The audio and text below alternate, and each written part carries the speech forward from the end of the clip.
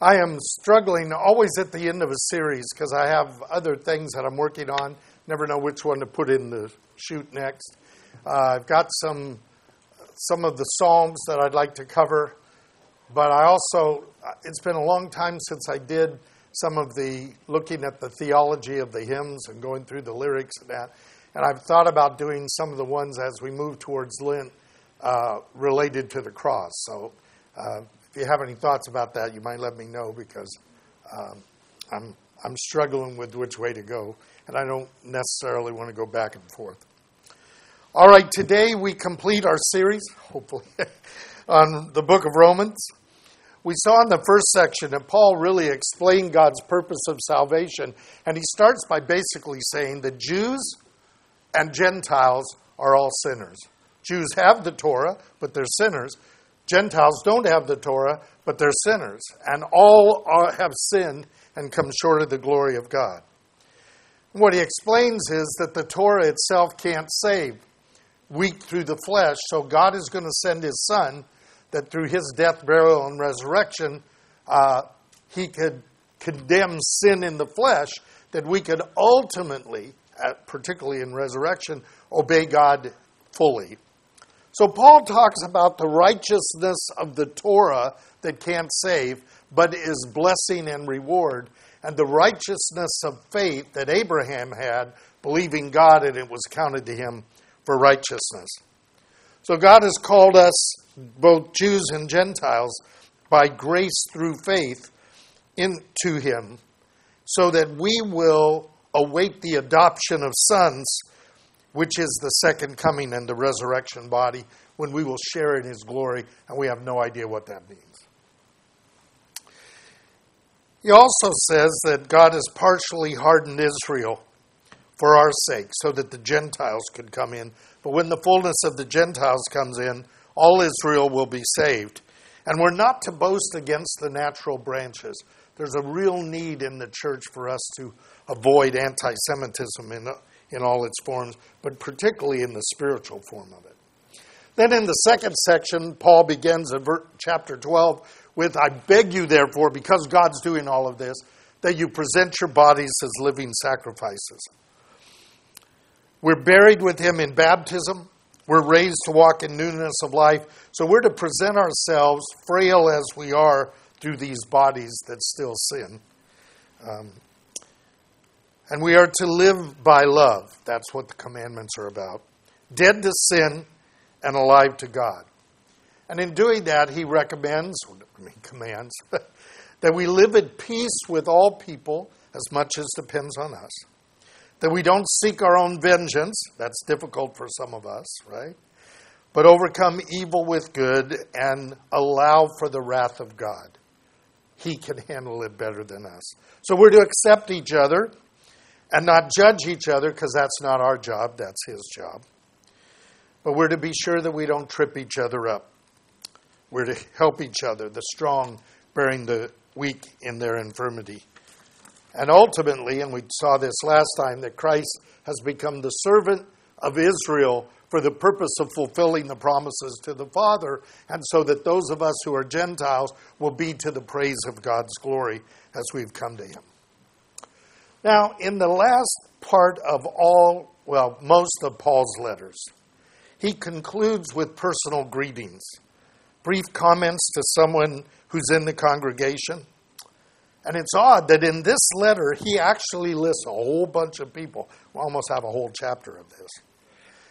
This is a curiosity to scholars because he's writing to a church he didn't found. And he's never been there, right? And yet he's doing all these greetings, and he's on his way to Jerusalem. He's at Corinth, on his way to Jerusalem, and then he's going to go to Spain, and he says, on my way to Spain, I'm going to visit you in Rome.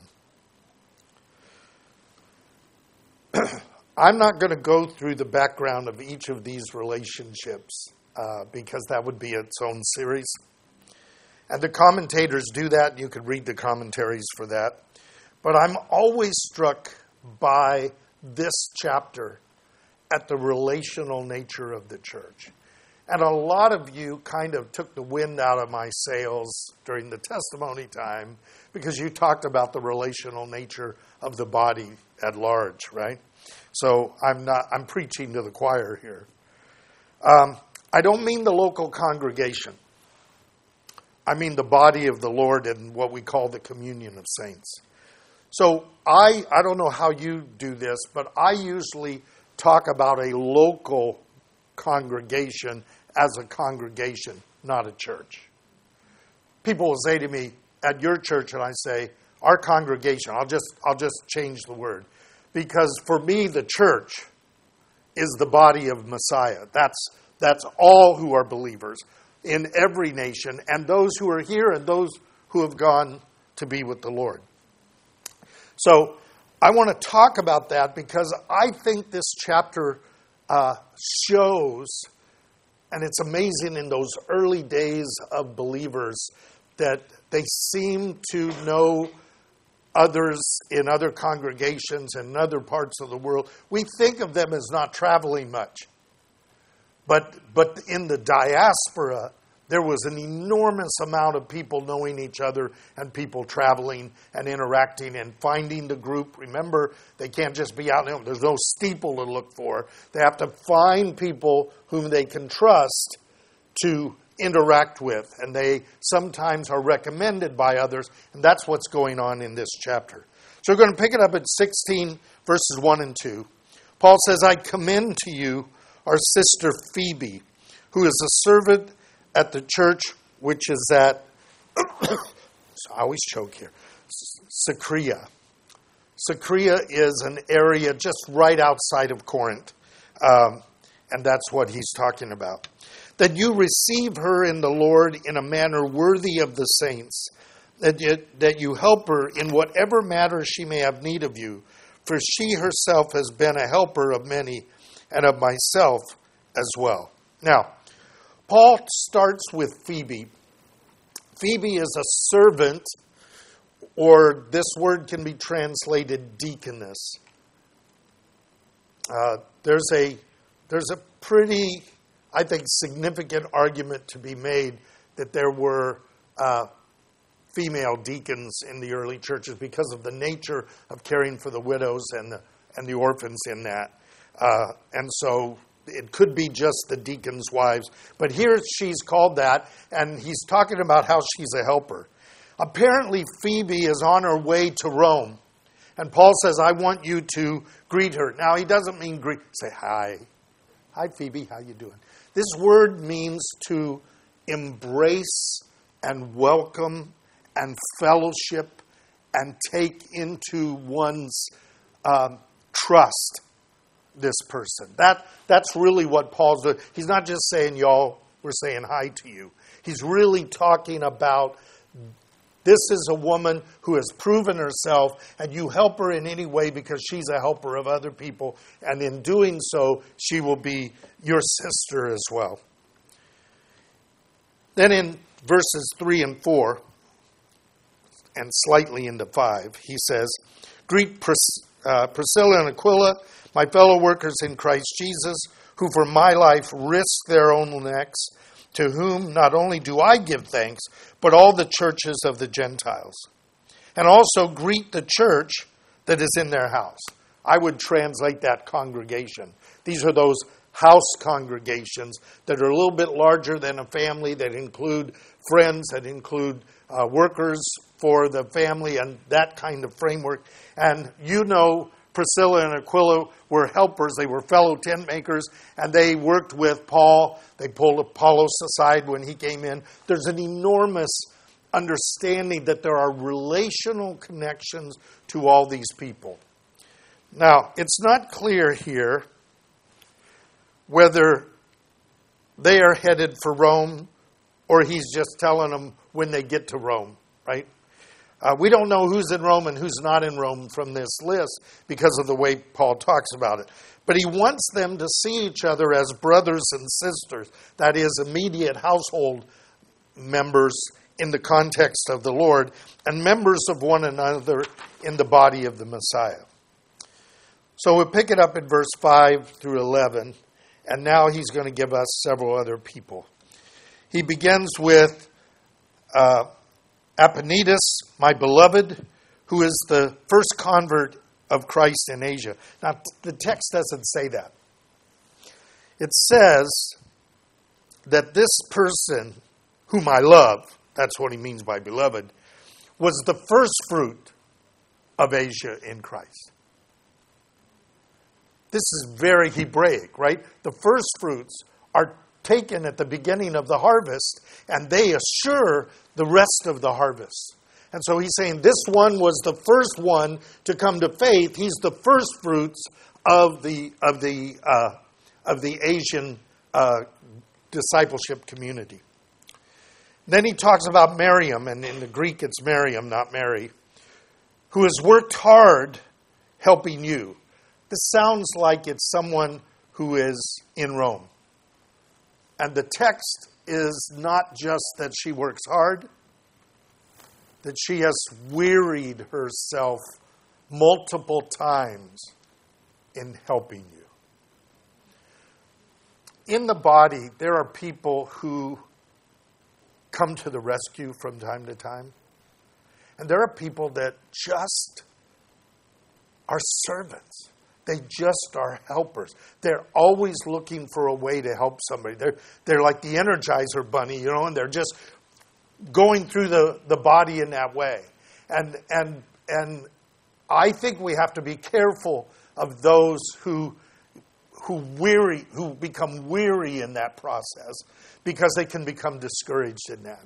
We're not to grow weary in it, but you can grow weary when mothers know this, particularly with multiple kids, that you can grow weary in that kind of context. Dads, we get the concept, but we grow weary just from walking into the living room. It's not the same weariness. It's like our notion of pain is not the same as well, I don't want to go there, right? So I'm going to leave that alone.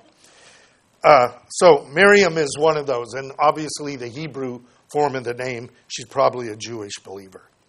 He says, then Andronicus and Junius, my kinsmen and fellow prisoners, who are outstanding among the apostles, who were also in Christ before me. This is a fascinating verse. We don't have time to really go into it in detail, but Paul calls them kinsmen. Commentators aren't sure what he's talking about. Is he talking about relatives? These are my relatives? If they're relatives, didn't Paul somewhat lose his family when on the road to Damascus? Isn't he independent? No, maybe he's got relatives who are also in the faith. Is he saying fellow Jews, meaning that these are fellow believers in that? But he says something about them that's quite interesting. The way it's translated in the New American Standard is, they're my fellow prisoners. In other words, they have also been imprisoned for the gospel of God. And they're outstanding among the apostles, and they were in Christ before me. They were believers in Yeshua before Paul came to faith. And he either says they are outstanding as apostles, I'm going to use a little a there, leaders who were sent out with the gospel, or they are highly respected by the apostles, the 12, right? There is in the book of Acts the use of the word apostles sometimes for Paul and Barnabas. And so the word apostle is used in both not the original 12, but some of the leadership who are sent out. And then the original 12 have a special place as the apostles of Christ. We tend to do that with capital A. We're not sure whether this is a capital A or a small a. The Greek doesn't do that. So we don't know if these have very high regard from the apostles because they were in the Lord before Paul, or that they have a reputation as leaders in the community and they go back very early in the proclamation of the gospel. But it's interesting. Notice the detail that we're getting. He then goes on and says, greet Ampliatus. This is a Latin name. He just says beloved in the Lord. Paul loves him, and he loves him in the Lord, right?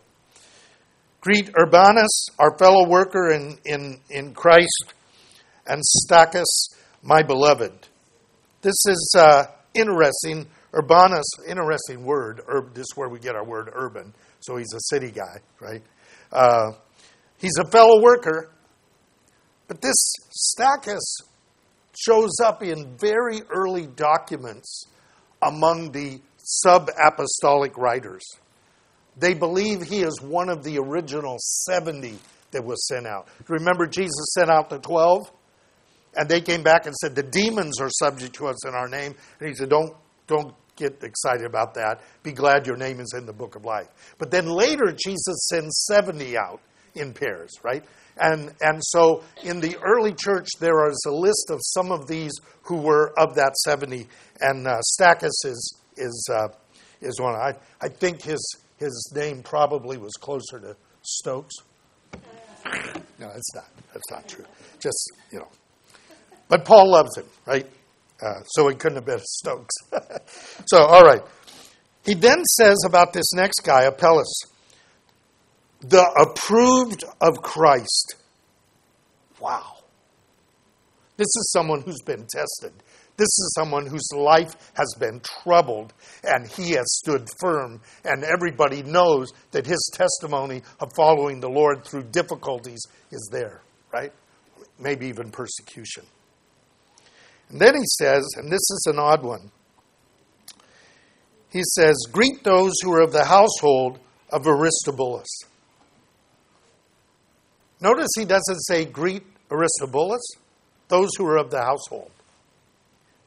So we don't know if this is a person who was an unbeliever, but there were believers in his household, or if this is a person who's with the Lord and his household is still there, right? So we don't know that, but we know that within the body there are both of those categories, right? That help us to understand this relational nature of the body of Christ. Then he says, greet Herodion, my kinsman. Again, is this a relative? Or is this just a fellow Jew, right? Interesting enough about this guy, there is discussion about him that he may be, they don't know if it's Aristobulus or this guy, who is the grandson of King Herod.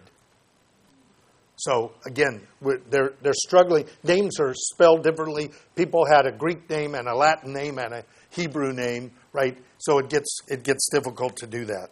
But fascinating stuff. Now, the next one. And greet those of the household of Narcissus who are in the Lord. So again, we have Narcissus. We don't know if that's a believer or not a believer, but there are believers in the household. Notice this closeness. Sometimes you're closer to people in the faith than you are to people who are your blood relatives. You're closer to people who are in the faith than people who are family members, because there really is a difference in those who are disciples and those who are not. You love them, but there is a difference in that frame. And to some extent, always a sadness when you have unbelievers in your family, right? And a consternation by them that they have believers in the family, right? That little struggle. Then he says, well, that's 11. So let me pick it up at chapter 16, verse 12.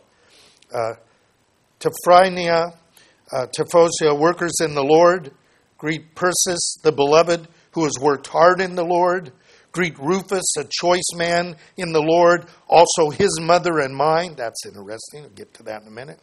Greet Asyncritus, Phlegon, Hermes.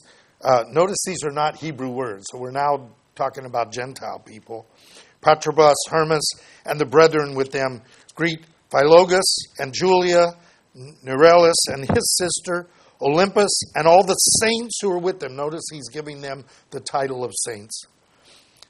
So, this 12 through 15, Paul gives us a list of names. A lot of the commentaries tell us what the name means. That's not helpful in our context.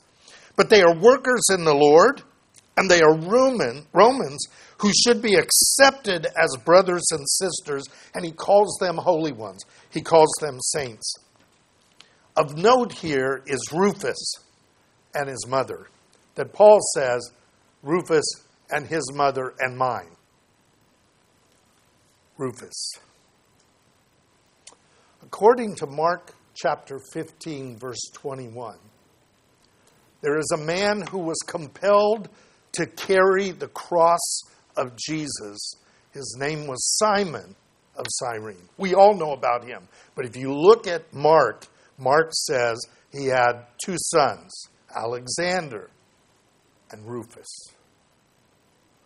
It's likely that Rufus became very well known in the community of faith because of what his father had done in the context of the crucifixion. And in some way, his mother became a mother to Paul. I've had a woman be like a second mother to me. Jeremy talked about this this morning.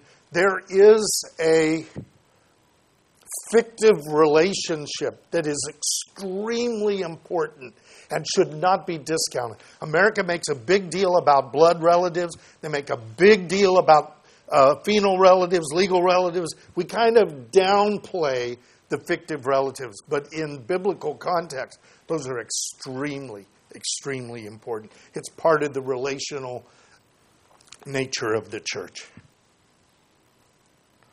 So then we get to verse 16. Paul says, greet one another with a Hershey's kiss, and all the churches of Christ greet you. Is that what your verse says? That's the original Haagen-Dazs. Yeah.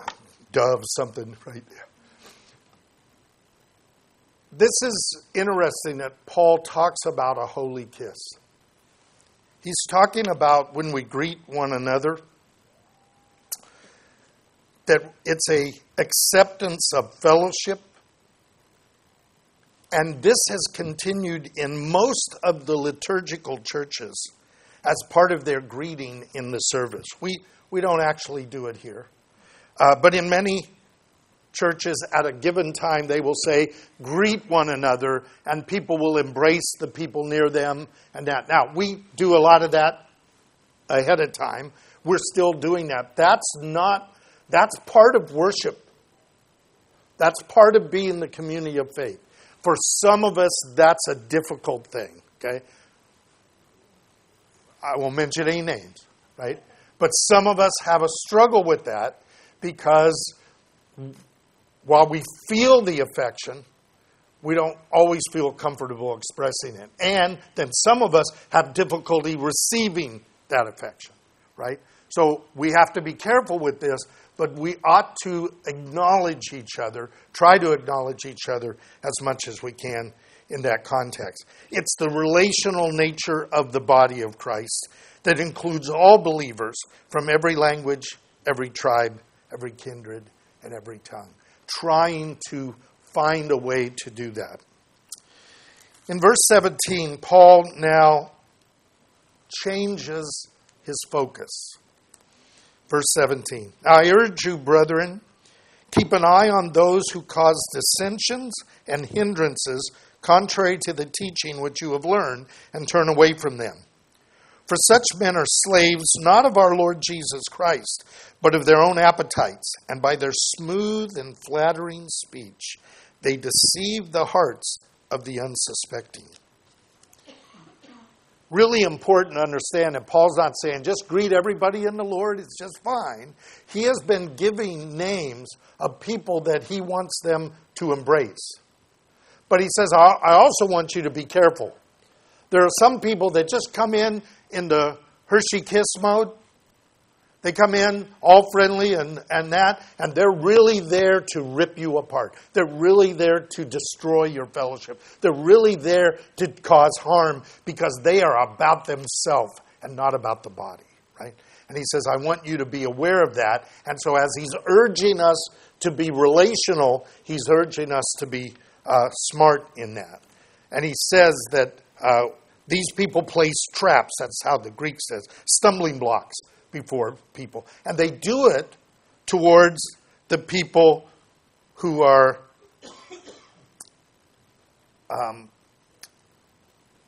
the phrase here is hearts of unsuspecting hearts. We all know people who live with their hearts open. They're easily manipulated because of that. Some of us have, moats around our hearts with alligators in the moats, and so we're less likely to do that. Even if somebody says something complimentary, we go, I know that's manipulation, right? So he's not talking about those people. He's talking about those, and we all know those people who genuinely are loving and accepting and open in that sense. And what happens is one of these people can use flattering words, get friendly with them, and then harm them. So we have to also watch out for one another, not just for ourselves, but watch out for one another in this context. So then he picks it up and says, for the report of your obedience has reached everyone. Therefore, I'm rejoicing over you all, but I want you to be wise in what is good and innocent in what is evil. So his idea here is we need to be an open relational network, but there are some boundaries that have to be drawn in that context, not only for ourselves, but for others as well. So, he then says to them a very interesting statement that I love the commentaries.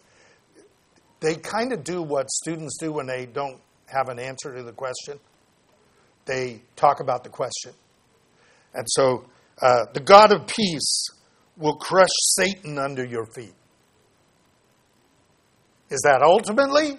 Are they going through something? What's going on, right? Remember, this is the Roman church. They're in the capital of the city with the Caesars, right? So, fascinating text, but I don't know what to think. And then he says, the grace of the Lord be with you. He's blessing them with grace. Now he's going to greet them with the people who are around him. Timothy, my fellow worker, greets you, and so does Lucius and Jason and Sopater, my kinsman. Again, we get this word about relative or fellow Jew. Lucius is sometimes, people try to connect it to Luke. It's not likely. Paul doesn't usually call him that, so this may be another person. And so that is, in a sense, the end of Paul's dictation. He's been dictating this whole letter, and somebody's been writing it down. And now that guy greets them. Verse 22. I, Tertius, which means third. I don't know if he's the third one or if it was a triplet, right? Who write this letter, greet you in the Lord. He's the one that Paul is giving the words, and he's writing it down. So Paul may have had penmanship kind of like mine, so you would need someone to write that down, right? Gaius, who is host to me, probably Paul is talking again, and to the whole church, he's talking about the Corinthian church there, greet you. Erastus, the city treasurer, greets you, and Quartus, the brother. Interesting, the brother. Now, he's talking about a very prominent person in the city to be the treasurer of the city, right? So there are people of status in the congregation, and there are people of no status. Paul reminds the Corinthians, you be careful. Look around. Not many mighty, not many noble are called, right? We're not to think that the elites of the world are the elites of the church. They're not, right? And you know this as well as I, that many, many people who are not big in the culture around us are powerful saints and godly people in the body of Christ. So,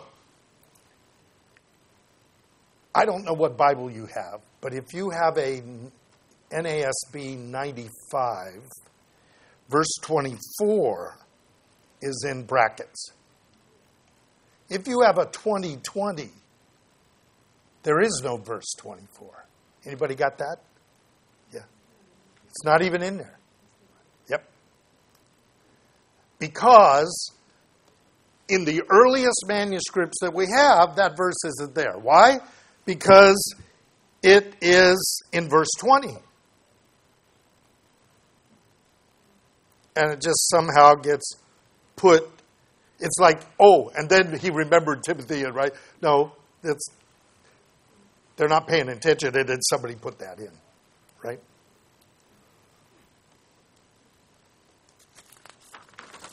A lot of little fascinating. Every part of the Scripture is fascinating.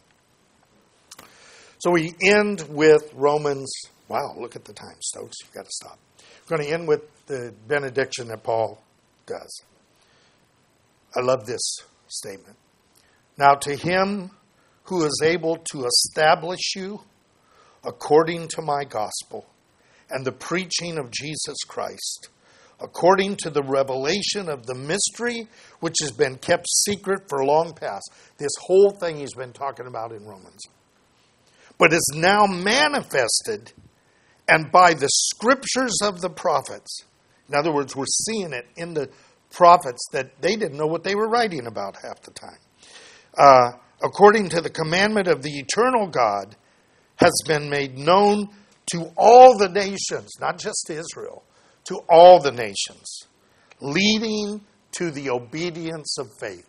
Faith brings salvation.